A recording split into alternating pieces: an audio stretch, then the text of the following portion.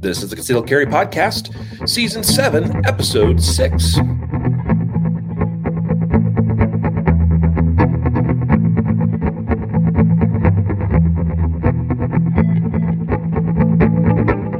And welcome to the Concealed Carry Podcast, part of the ConcealedCarry.com network, brought to you by Silencer Shop, our title sponsor. In fact, today's guest on the podcast happens to work for Silencer Shop. We'll introduce him here momentarily. It's going to be a really awesome episode because we're going to talk about everything to do with silencers, suppressors, how to get them, what's the best way to go about that. It's going to be a great episode, so stay tuned for that. Today's episode is sponsored and brought to you by Silencer Shop. I am a customer of Silencer Shop.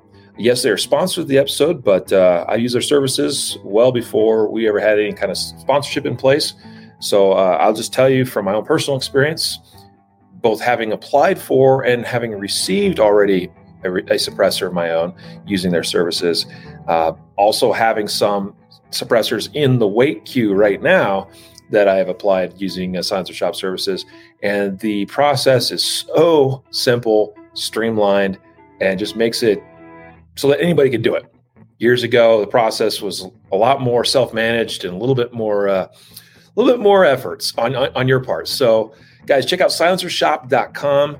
Go to their website. You'll see a full listing, a full catalog of all kinds of suppressors available for sale. You buy them right from their website. They're going to come to your dealer of choice, your SOT dealer of choice, wherever they may be that's near you. I promise you'll find one that's near you. And preferably if they have a Silencer Shop kiosk in place, that will make the application process all the easier. So check it out, silencershop.com. We appreciate their sponsorship of the Concealed Carry Podcast. Also, we are coming down to the wire, folks, with regards to our 3-day training event, the Guardian Conference in Oklahoma City, Oklahoma, coming up September 16th to 18th.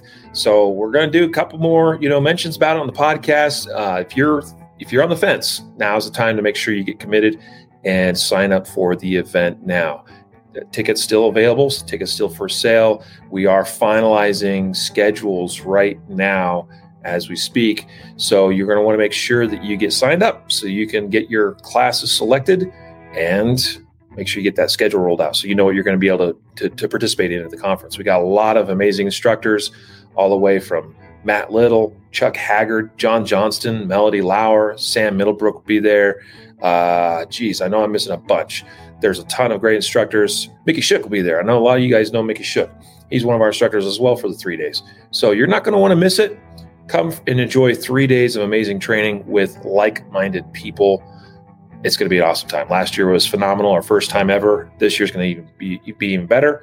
And you can count on us doing these annually going forward as well. So if you can't make this one for whatever reason, we hope to see you next year too. But guys, go to guardianconference.com. Check out everything there, the instructors list, the itinerary of everything there, and get signed up today. guardianconference.com. All right.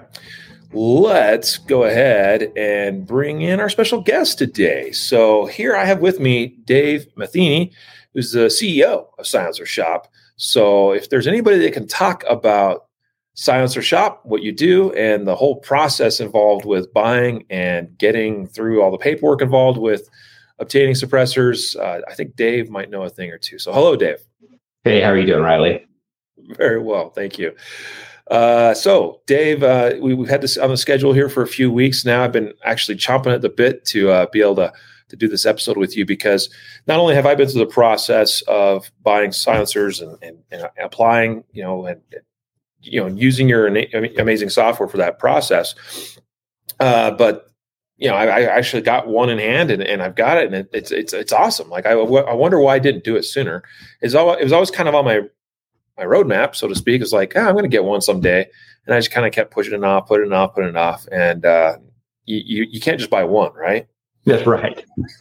So, I get that first one in and like 6 weeks later, I'm back buying another one. Especially the first one. You're like, oh, I get this now, anyway. Yeah. The other thing too, is like when you haven't been through the process already, there's a lot of these kind of unknowns in your mind. You're like, I'm just not sure I want to deal with all the drama, headache, all the procedural stuff, whatever that is, all these things in your mind, you're just like, I'll cross that bridge when I cross that bridge. And then you go through it and use Silencer Shop to help you with that process. And you're like, wow, I really could have done this years ago. It was really no big deal. So Dave, we got you here for about the next hour. Tell us a little bit about who you are, how you got to be in the position you are, and a little bit about Silencer Shop. It really, my background is technology, right? I was a computer programmer for more than 20 years. It's at the time, and my son also, as a backstory, he was born 100% deaf in his right ear. So about the time he got to a point, and I've got 2 girls and a boy, but about the time he got to a point where he was wanting to go hunting with me, we realized that, you get a 10-year-old kid in a hunting blind. They don't want to wear the muffs for hours at a time. They're uncomfortable. They're kind of bouncing off the walls, normal kid stuff.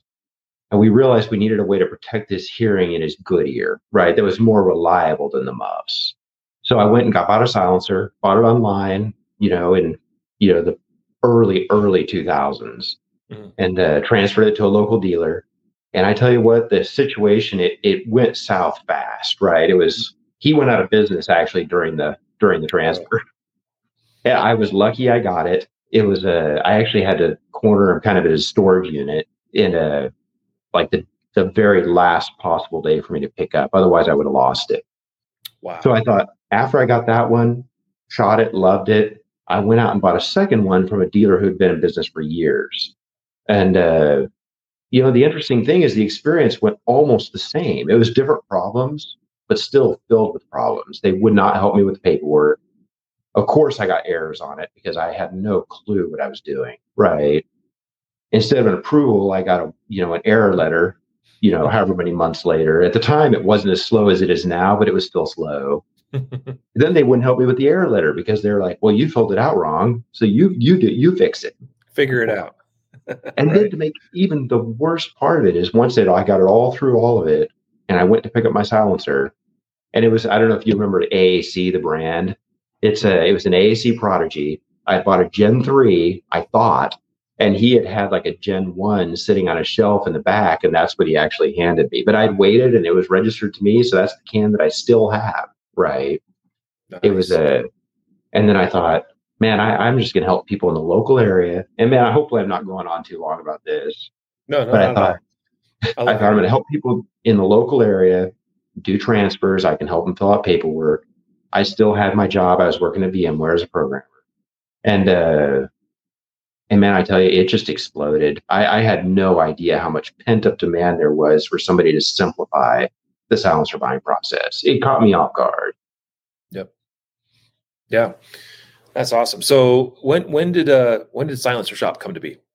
It was 2010. Mm-hmm. We launched in 2010. Nice. So that was right up your alley then, as a programmer, as a tech guy.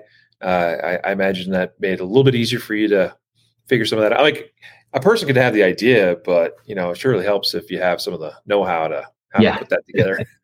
And for the first year, I really thought hobby business, right?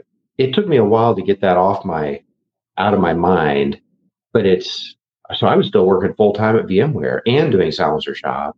And most of the original code was actually written for me to make it to where I could do both, right? I'm trying to automate the process so I could manage a growing business and work a full-time job. It was a crazy year.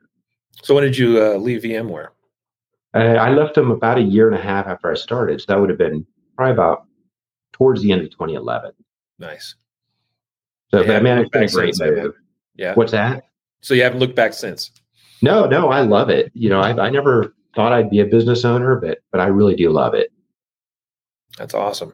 And you guys are based in Austin, Texas, is that? Yep, right? That's right. And have a pretty good office of folks down there, I imagine, helping you? We have got just an absolutely phenomenal crew right now. The best group of people that we've ever had in every department. Yeah, that's awesome. Well, it's good to be surrounded by a good team. Certainly can appreciate that. Thinking of my own team that is just on the other side of some of these walls here right now, slaving away. No, they're doing awesome stuff.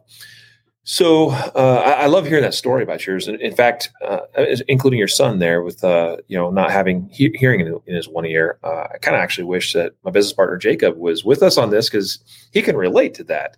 He got a bad infection many years ago that he ended up losing most of the hearing in one of his ears as well. In fact, I think in his right ear. And so he is very sensitive to the topic of, I've only got so much hearing available to me. I'm already disadvantaged to some degree. So I want to make sure I take care of what I do have. And I'm at a point now too, where in my own background, in my career, I've spent part of my career working in noisy environments, working on construction sites, various industrial type environments as well. And I recognize I've lost, some of my hearing. There was a time in the younger years you're just not very smart about it because you don't think about it and you think you're young and you can't be killed and you can't be hurt. You're just invincible. I still sort of feel that way, but not with my hearing. Yep. Yeah, exactly. And then, there's that moment you kind of come to your senses and I'm like, wait a minute. I think I've lost some of my hearing, so I have what I have. I can't get it back. I got to take care of that. So I've doubled up in terms of hearing protection for a number of years now, especially in indoor environments. I know Jacob, my business partner, is super careful about that as well. But silencers are such a great solution in that regard as well. So let's talk. I mean, silencers have been around for over 100 years as a concept. And let me actually address you real quick. A lot of people are like silencers, suppressors. Obviously, your company name is Silencer Shop, and that tends to be this debate sometimes in the community. Like, oh, let's use the proper name, suppressor. And I'm like, hey, bro, if you look at some of the original patents on silencers, they were called silencers, and in the NFA, they use the word silencer. So yes, can we put that to rest a little bit? I used to hear more complaints along those lines, but to me, I feel like both are right. Suppressor is the correct technical term. They are not silent. Anybody who's ever shot one knows that. Yep. But on the flip side, legally, they are silencers. And it doesn't matter whether you don't want to call them silencers or not. They are legally called silencers. Yep. Yeah. And I was kind of thinking about this actually before we went on air, just kind of thinking about terminology and how that's, because I agree with you. I think that I've heard less debate about that in recent years. Yeah. I'd like to think that just the fact that more and more people than probably ever before are buying silencers, and probably more and more people are familiar with your brand. And I'd like to think that maybe you think that way too, that Silencer Shop has played somewhat of a role in some of that terminology. I think so. Although we use the two interchangeably, I could throw both out in the same sentence, just depending on how the sentence flows, right? Yep. So at one time in America, a guy could just, walk into a store, I imagine, or probably mail order, probably just be like, I want that thing that goes on the end of that barrel that makes that. From Montgomery Ward. Exactly. Going through the old catalog, like, oh yeah, I'll take one of those. Let me fill out the form here and mail that in and wait 6 weeks or whatever. Yeah, back then you had to wait because the snail mail, not because the ATF was involved. But can you kind of recite for us a little bit historically what's happened there with respect to suppressors? It's suppressors. They sort of got caught in what I consider to be just an accident of history, right? There was a lot of debate around in the 1920s, early 1930s about gun control. I mean, honestly, it's the very same stuff you hear today, which is what's the most scary about the talk today. Back then, they were arguing about revolvers shouldn't be legal. And today they're saying, well, of course, revolvers are okay until they get rid of the other guns, right? They want to get rid of everything. Yeah. But the Supreme Court actually came down on the side of not regulating firearms because Congress wanted to get rid of handguns altogether. Then they came out with the National Firearms Act in 1934, and that actually included a bunch of stuff that was kind of thrown in to kind of take a step towards regulating handguns. Short barrel rifles came from that. short barrel shotguns. Big machine guns were in there because of, a lot of the stuff that was happening in the 20s. And then they threw in silencers because basically somebody had the logic of, well, we want to prevent poaching. It wasn't anything to do with crime. It wasn't anything. Well, I guess poaching is a crime. It wasn't anything to do with like robberies or murder or assassinations. That's just not what they were thought of as. But the public actually understood them better at that point, right? So then in 1934, it became so hard to get them. There's a $200 tax. They have to be federally registered. And you go, 80, 90 years of nobody having access to them. And all you have to go on as an average citizen is TV. So now you've got James Bond and all these other, spy movies that are defining what a silencer is incorrectly. My favorite comparison, and I don't know if other people understand this or think of it the same way as I do, but in the 1980s, 1970s, if you got in a car wreck on TV, your car exploded. That's just what happened, right? But everybody owned cars, so everybody knew that wasn't real. With silencers, you had what happened on TV and nobody owned them. So everybody just assumes that what's on TV is correct. It's almost like propaganda, right? Yeah. Anyway. Well, and again, back to 1934, this $200 tax stamp is implemented. And that's like $4,300 in today's dollars. Yeah, it's no joke, right? It's they were really trying to. They went as far as they could with banning them through a super high tax. Yeah, became a rich man's game. Pretty much. Yeah, and so like today, and that speaking of like reasons that someone might kind of delay on, putting their paperwork in for a silencer. I'm like, it's an extra $200. I mean, it's kind of, that angers me or whatever. It's like, can you imagine in 1934, all of a sudden you're like, I want one of those, but the thing costs $25 in the catalog, but yeah, or at least it did last week. And now it's this, but I got to go pay $4,000 in a tax. Yeah. It just killed the market. Item. Yeah. So really, I mean, there's a lot of reasons I think we've seen an increase in popularity, a lot of different reasons, but certainly the fact that fortunately the tax itself hasn't been increased in almost 100 years. So as inflation has occurred, it's gotten a lot more achievable for the average folk. Yeah, still expensive, but not, I'll fly on flights where the tax is more than $200. So it's not out of the realm of normalcy now, right? Which is, I don't know if that's saying it's a sad statement, but that is kind of how things have gone. Yeah. Yep. So, okay. Here's the other thing. That's right. I was thinking about this a minute ago. Just to put it in perspective, a lot of people don't realize that in a lot of the rest of the world, including in some surprising places, suppressors you could buy right over the counter. I actually, a few years ago, we took our kids hunting in Africa, South Africa. And man, I tell you, to get a gun there, you have to jump through hoops, sign forms. I mean, it is a huge process. But once you've got the gun, you go to the hardware store, pay $10. They make one for you, thread your barrel, throw it on, and you're good to go. It's like not regulated at all. That's how most of the world treats these. It's just it's an accessory, right? Yeah.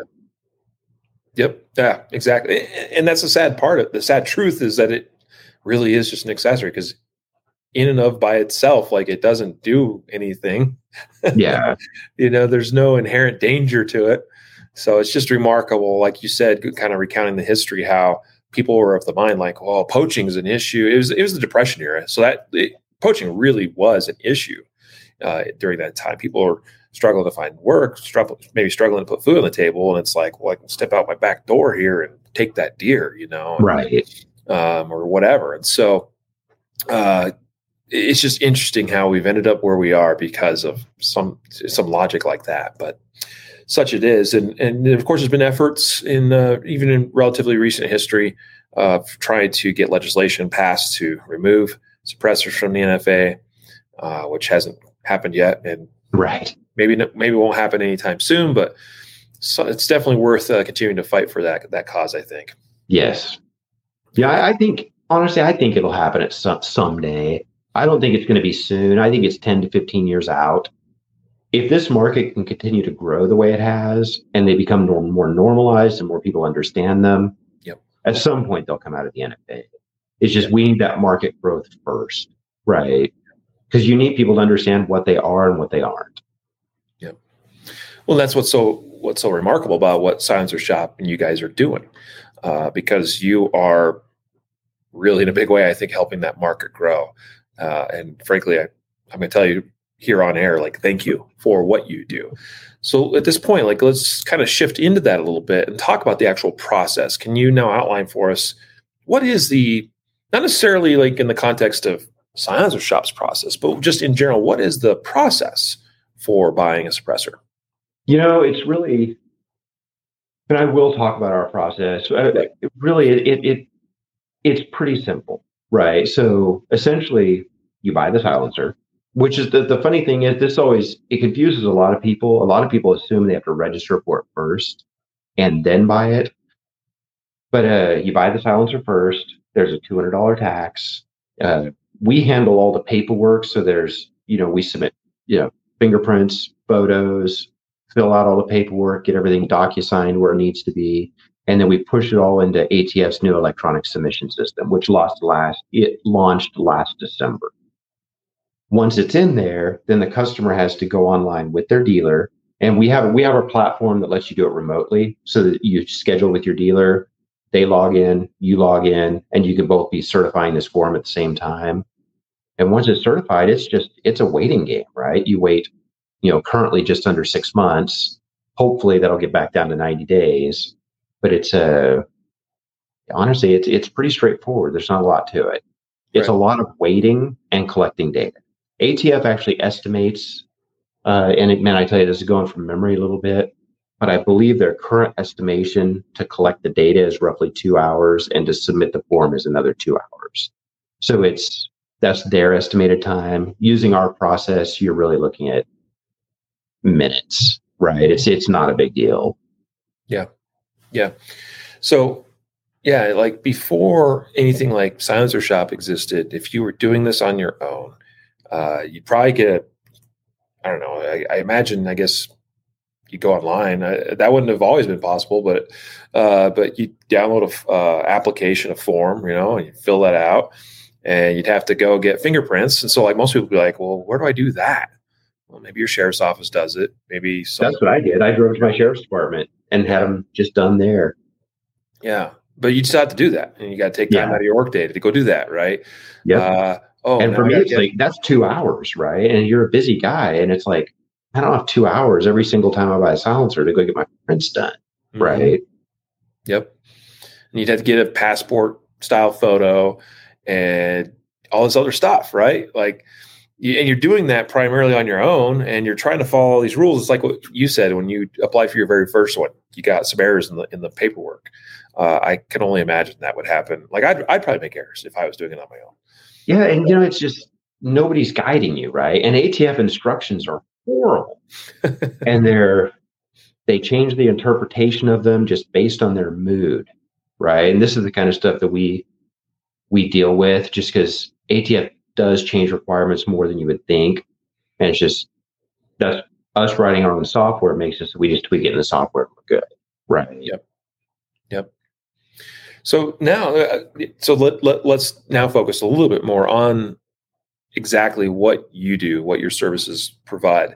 I'm going to share kind of from my perspective what my experience was like, and then if you want to expand on any of those areas, I think that would be really, really cool too. But I remember my first one, which was before the eForms 4. So essentially my understanding was, I went to a SOT, holding dealer, that had a Silencer Shop kiosk, and, literally like an ATM machine, right? And I'm standing there, and he's like, okay, we're doing your fingerprints. I put in some information, obviously, right? But And obviously there was information that was filled out online when the actual, when I actually bought the stuff online on your website. But, he's like, all right, we're going to do fingerprints. And sure enough, there you go. You got like a legit electronic fingerprint machine built into that thing, which is awesome. And so you just do your fingerprints. And a photo is uploaded, and that's attached to your file. I was there like 15 minutes tops, after hours too, like 6 p.m., whatever the hours your dealer is, right? Right. So, went in after work, do the thing. I'm there like 15, 20 minutes. Most of that's probably just yapping at him, like, hey, how's it going, buddy? And then I'm out, right? And then a week, and maybe not even a week later, he calls me up. He's like, all right, it's time to certify. Okay, log in. I'm on my computer remotely. He's on his. We're doing the thing. And actually, that was the new eForms thing too. Yeah. But yeah, like I just remember this. The process from my point of view was like everything all in 20 minutes tops. Yeah. Super easy. Sign some things electronically. But what you were doing before the eForm 4 system was launched in December, like you said, you would take all this information electronically from the buyer, and you still had to generate all that paperwork in paper form, right? Oh, yeah. And people don't realize, it's like, man, I tell you what, we'll ship minimum of 1,000 Form 4s per day, right? And we've got 3 printers running nonstop. All 3 printers are certified by the FBI to print fingerprint cards. And it is just generating paperwork. And we've got people scanning stuff into boxes and verifying everything's going out. Our system verifies when the ATF clears the check, so we know they received everything in the box. Right. It's just a massive paperwork business, right? Now with eForms, there's a lot less paperwork involved, which is honestly, it's nice. The printers, it's like we're not sure what to do with them. We have more office printers than anybody in any modern business. I was going to say, if there's a business guru out there that's like, I need a recommendation on the best printers out there, like they should probably give you a call. That's right.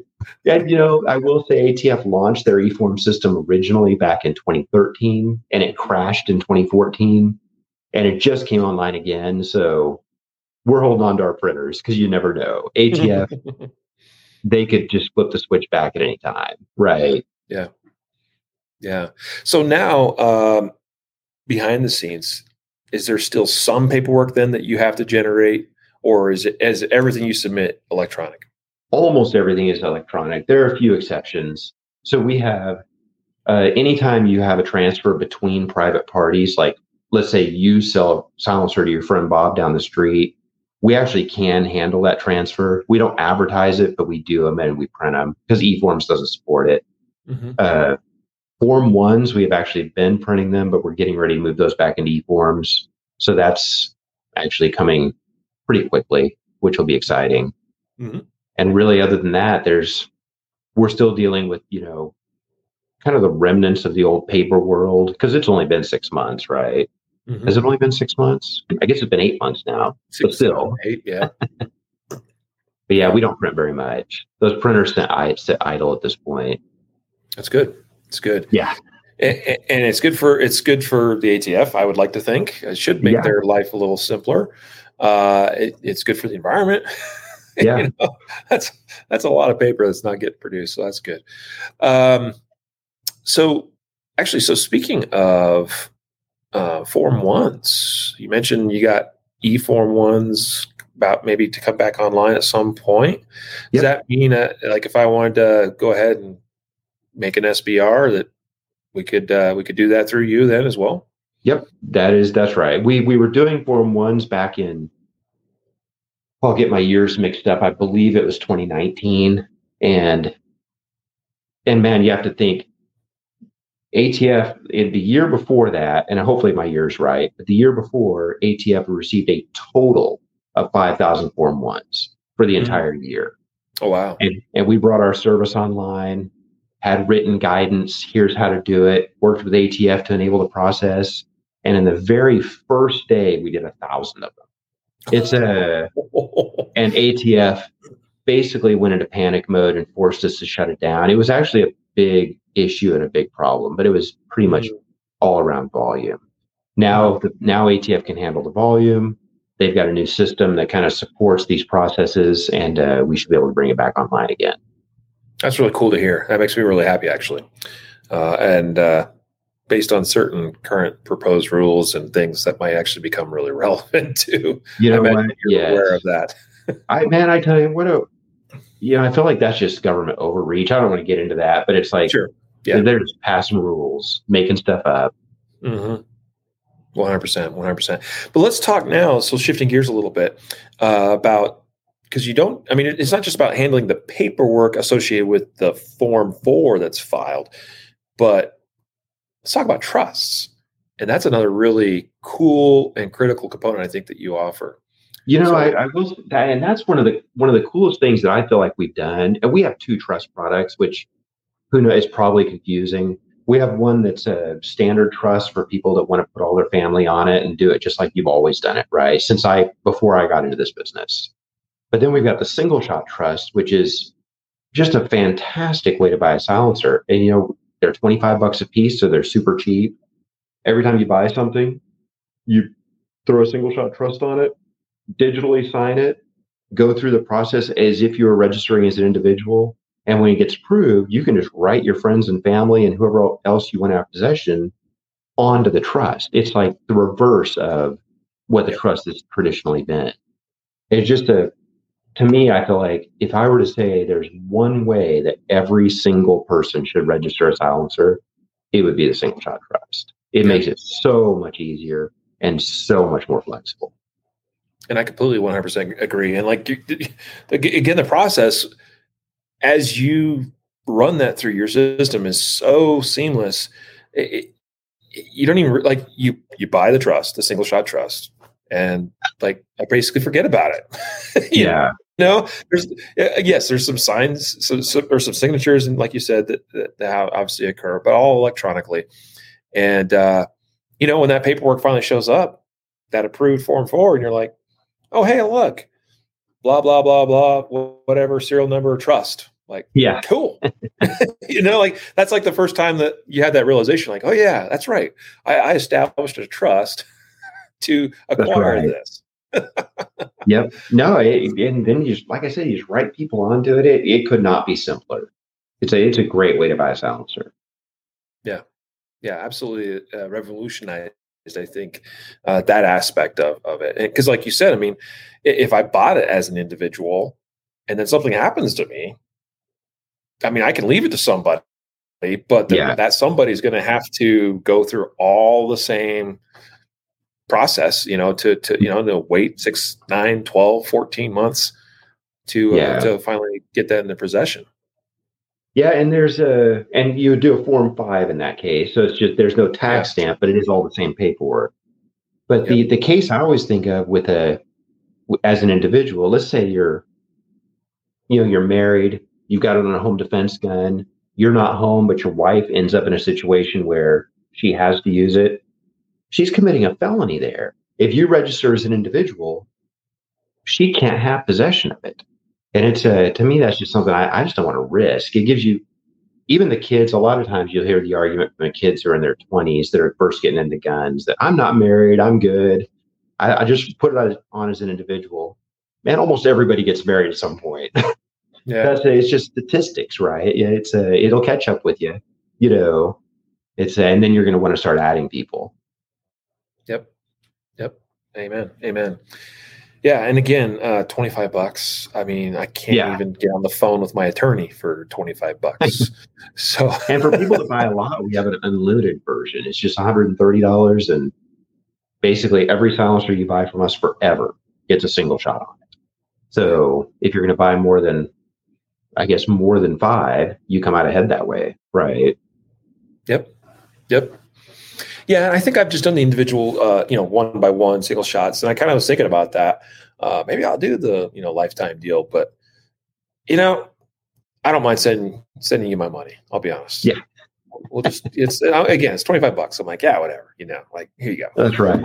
I really appreciate the service. That's what it comes down to.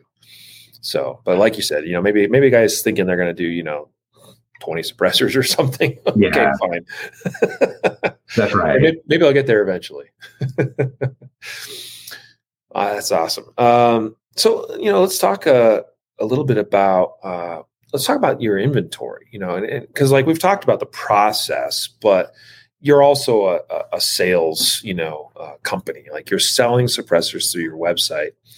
And to be clear, anybody listening, like it is kind of like there was some journalist that did something with Daniel Defense, how they went on Daniel Defense's website, like, look, I just bought an AR-15 right off a website, and it's like, yeah, and then it went to a dealer. Anyway, same sort of thing with suppressor purchases, but you guys sell, I mean, dang near everything. And so if there's something you're looking for, why don't you talk a little bit about that? Some of the brands, maybe, or some of the things that you think are really exciting as far as products that you sell. Yeah, we really do. We sell pretty much all of the major brands and stock all of the products that really anybody would want to look at. It's all the good stuff, essentially. We are in the process, which is great for us. We're in the process of moving to a new building. So we've had over the last year and a half, we've had to manage our inventory levels so thin that it's just it's hard to keep everything in stock, right? We just don't have the space. Our new building, we legitimately will. So we'll have a lot more in stock. We'll be stocked a lot deeper. And there are a few more products we're going to add to the lineup, especially accessories. That's awesome.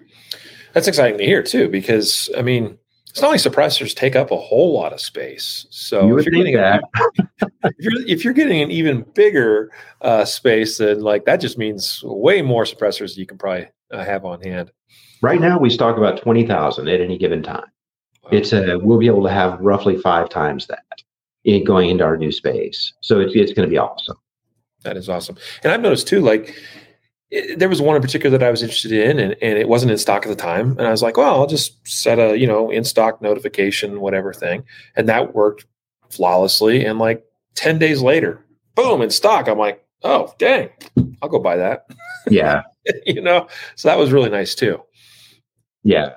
No, it is. It'd be nice to have it all in stock though. That's our goal with the new building.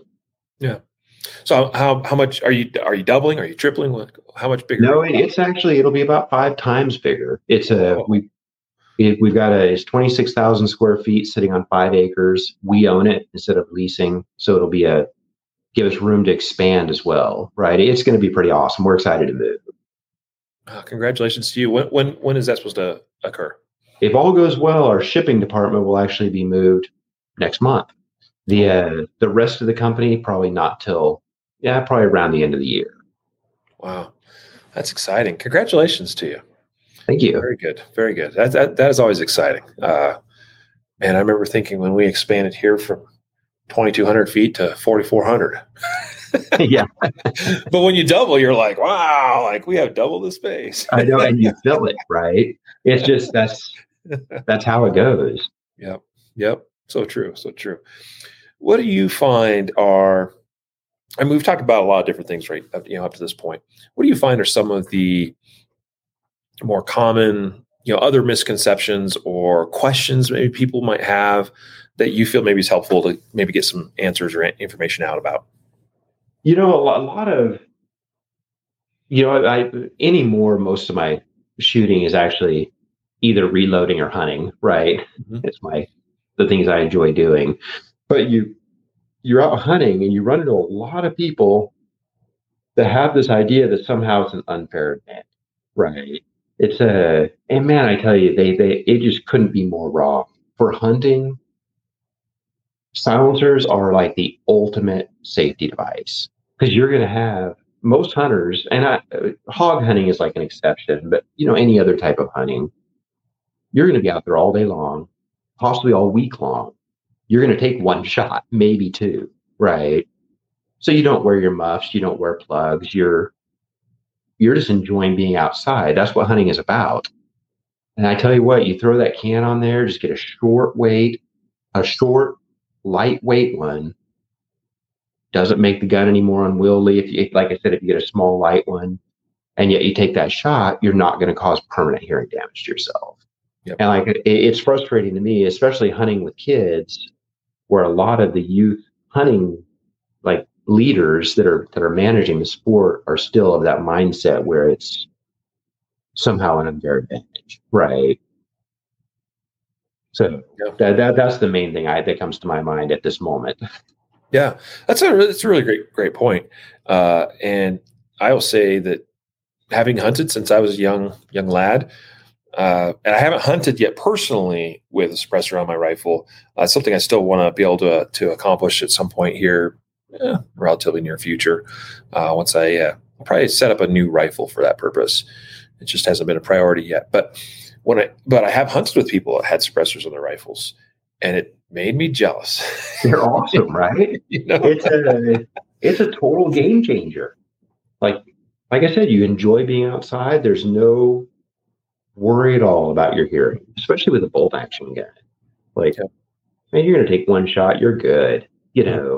Even the heaviest calibers, it's completely within the comfort zone of loudness.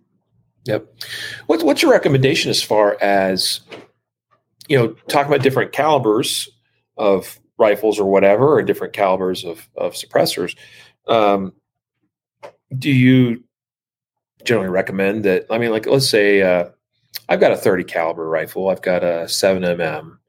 I'll probably end up doing one a 6.5. If a person wanted, I guess, an all-around can, obviously they could choose something a little bit oversized, I guess, for those other calibers. But what's been your approach? Do you like having a bunch of different cans, a bunch of different calibers, or ones? I think initially when people first get into the market, the go-to approach tends to be, I want to do it all can, right? I'm going to buy one. It's going to run on everything. I'm only ever going to buy one. And that's great. The key to that, if you want to be happy with your purchase, is make sure that can fits well on at least one gun. Mm-hmm. People take that all in one so far that, let's say you only shoot AR-15s, but 5.56 caliber, and you buy a can with a 45 caliber bore.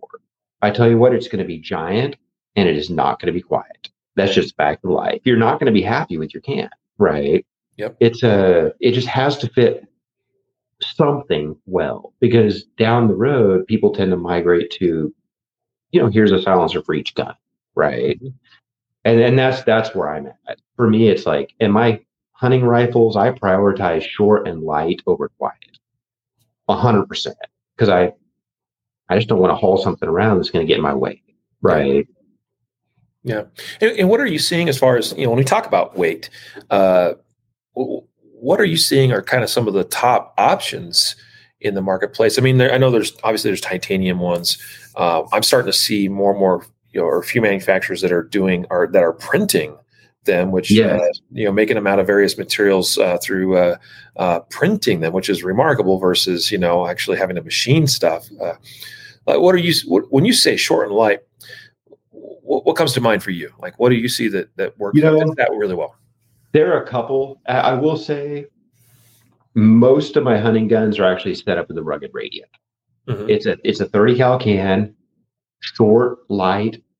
It's short and light, so it's not the quietest can out there, right? But it's just a fantastic hunting can. The one that I've been really getting into lately is that CGS Helios, and that's a 3D printed can, and it's one of my favorite calibers for hunting up north in the northern U.S. is the 280 Ackley, 7mm. Yep. And man, I tell you, that Helios is probably the single best 7mm can ever made. And it is light, it is short, and it's also quiet. It is just a fantastic suppressor. You've got lots of other, in the 6.5 caliber you mentioned, Q makes their jumbo shrimp. That's another for 6.5, just unbelievably great option. But you get into like the all-in-ones that most people are looking for like the 30 cal that's going to run on everything. Man, like the Dead Air Nomad, Silencer Co's got several options. There are a lot of good 30 cal cans out there that kind of fit that mold. I don't mean to give away all my favorites. Sure. Yeah. I'm going to make somebody mad in this conversation. No, that's good stuff. I mean, and hopefully it gives some people some starting points. And again, folks, you can go to silencershop.com. You can see the full lineup of inventory that you guys carry, and read reviews and stuff too. There's good info as far as that goes. So use those resources to your full advantage. What other kind of resources? I guess talk about resources. So you got a lot of other information on your site. What are things you want to highlight?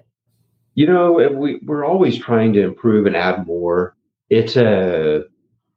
But basically, just we really focus on videos, articles, trying to put out content that's helpful.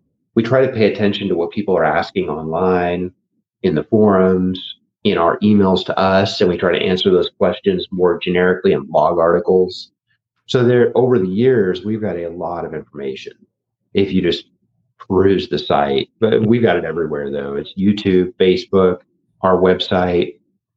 We just shotgun information out as much as we can, really, even including stuff like this, right? Where you're putting out really great information. So no, we all try. We all try our best, I hope. Yeah. This is great. So man, I'm trying to think, like, what haven't we talked about yet, if anything? Well, I can't think of it. It's let me just really quick on the AR side, and this is, it's guns that are good to suppress, right? Mm-hmm. So it's I think most people will get that, and I guess I don't see it as much as I used to, but people get the AR-15, and you kind of have this perception that, the AR-15 is supersonic, so you can't suppress it. Everybody's heard that. I think in a lot of ways it's just accepted fact. But the reality is I am convinced the supersonic is not what makes the AR-15 hard to suppress. And the problem is, it is a fast bullet, it's a fast cycling gun, but you have a lot of sound coming out that ejection port being pumped straight into your ear. Because if you were to take that exact same bullet, moving the same speed out of a bolt action rifle with a suppressor, it is comfortable to shoot, right? That crack does add to the sound, but it doesn't make it uncomfortable. So then you get into the rounds that are, made for the AR-15 that are great to suppress. So like the 300 Blackout, right? And I don't know if you've heard about that new 8.6 Blackout that Kevin's pushing. Yep. And I'm excited. I'm actually taking that on a bear hunt here in about a month. I'm excited to see how it does. That's cool. But it's funny how the industry. Well, yeah, it's funny how the industry steps up and kind of provides what customers are looking for. Right. This is a great platform, easy to use, great for hunting, but also suppress as well. Right.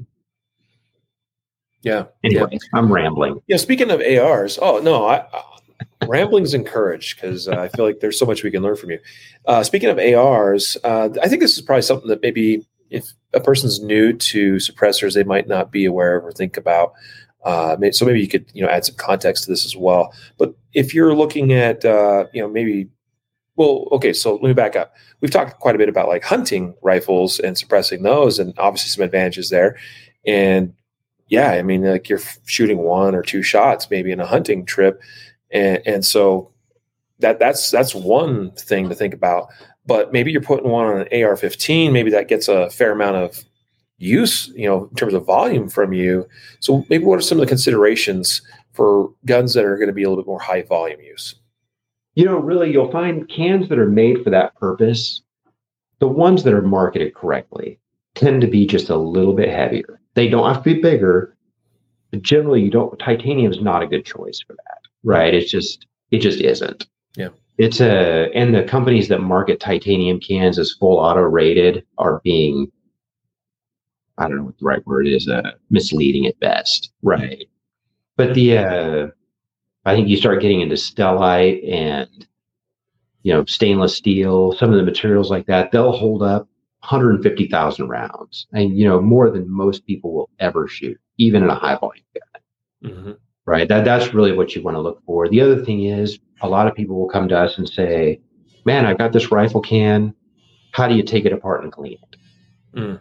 And I tell you what, that's one thing for me on a rifle can. If it comes apart for cleaning, I will not buy it because they don't need to be cleaned. They run quieter when they're a little bit dirty, and there's enough pressure through them that they stay clean, right? It keeps the carbon buildup from getting too much. People will do more damage to their suppressors cleaning them than they ever do shooting. It's the craziest thing, yet people insist on doing, right? Now, rimfire cans, that's a different story. Those you have to clean. But rifle cans, just don't do it, right? Yeah. Do you ever find or run into people that do end up maybe needing a can to be rebuilt? And like, if so, maybe what are some ways of going about that? Or if that's an option? No, it is. Most of the manufacturers have a lifetime warranty for that exact reason. And the reason they can give those lifetime warranties and still make money is because, like I said before, especially on rifle cans, you could go 150,000 rounds before you start seeing a decrease in performance. Send it back to them. Most of them can either knock the core out or cut it off and put a new one on. And pretty straightforward, and it's worth it for them to make customers feel comfortable in this investment, right? Because it's $200 in a potentially a year-long wait feels like an investment.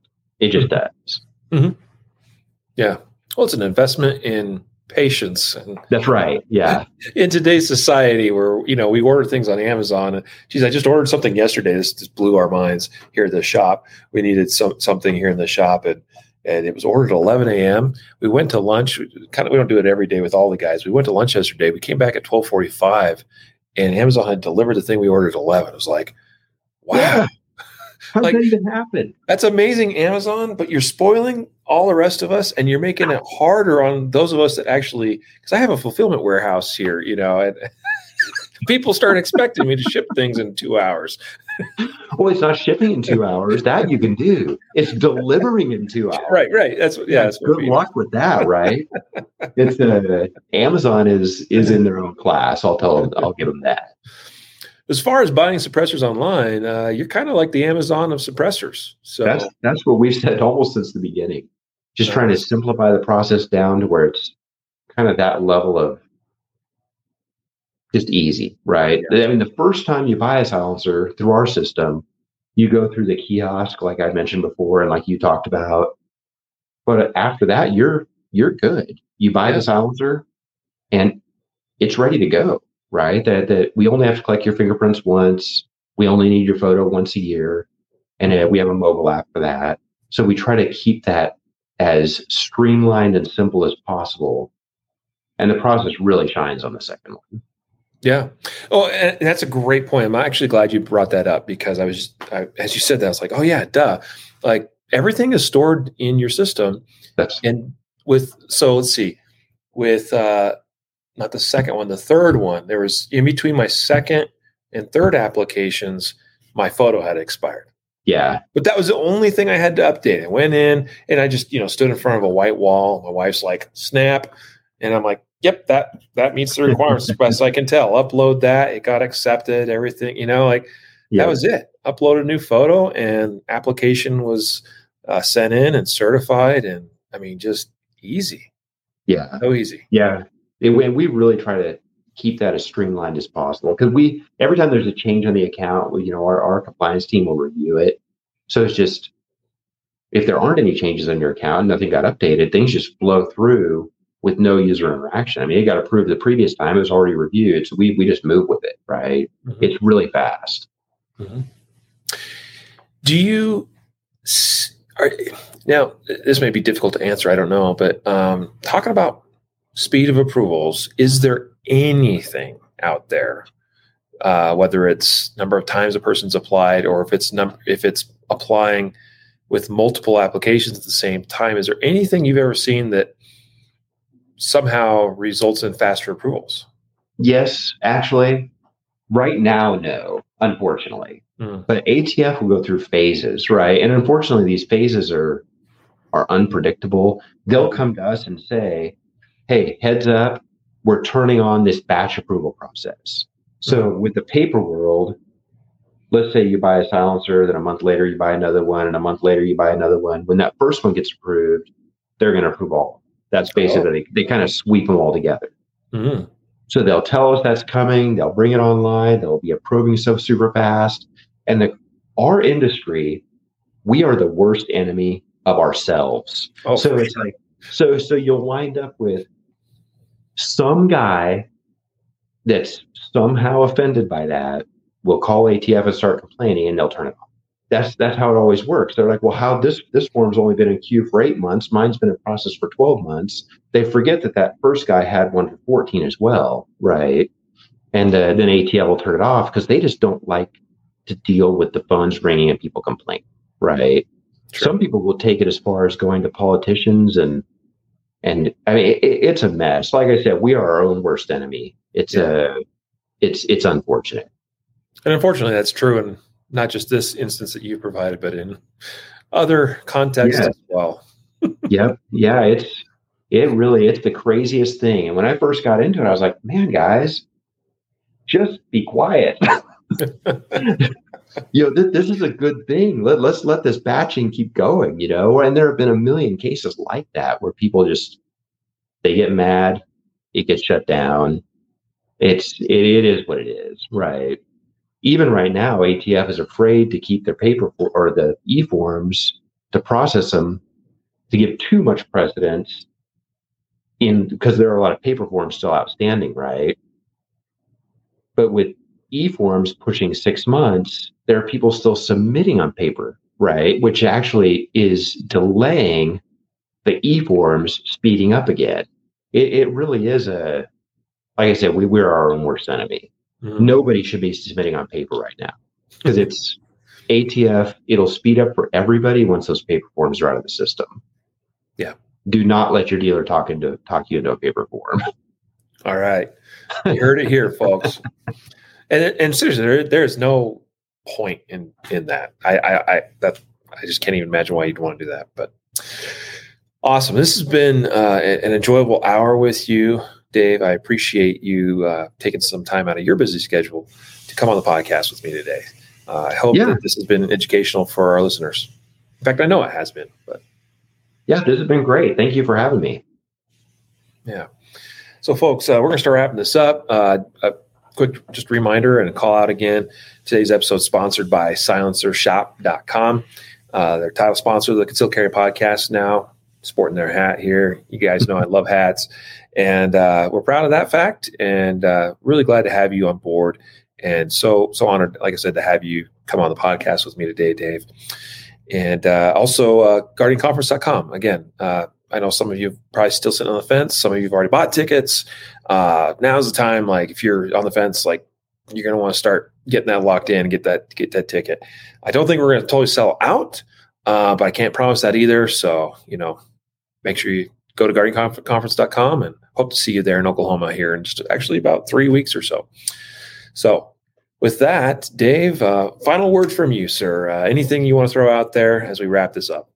Yeah, I'll just say, check out silencershop.com. I mean, we got a ton on there, like we've already mentioned. Yeah. Awesome. And also, hey, I almost forgot, guys, go check out their YouTube channel, which Dave briefly mentioned. A lot of content there, and find their social media, both on Instagram, Facebook, and elsewhere. And go subscribe and like and follow their accounts. We'd appreciate that very much. So with that, we're going to sign on out of here. Let everybody go. Thanks again, Dave. Thank you to all of you listeners, those of you who've been joining with us live as we've been recording this, and to those of you that are listening after the fact, thank you for being a part of this. And until next time, a reminder to train right, train often, and train safe so you can fight hard, fight fast, and fight true. Take care.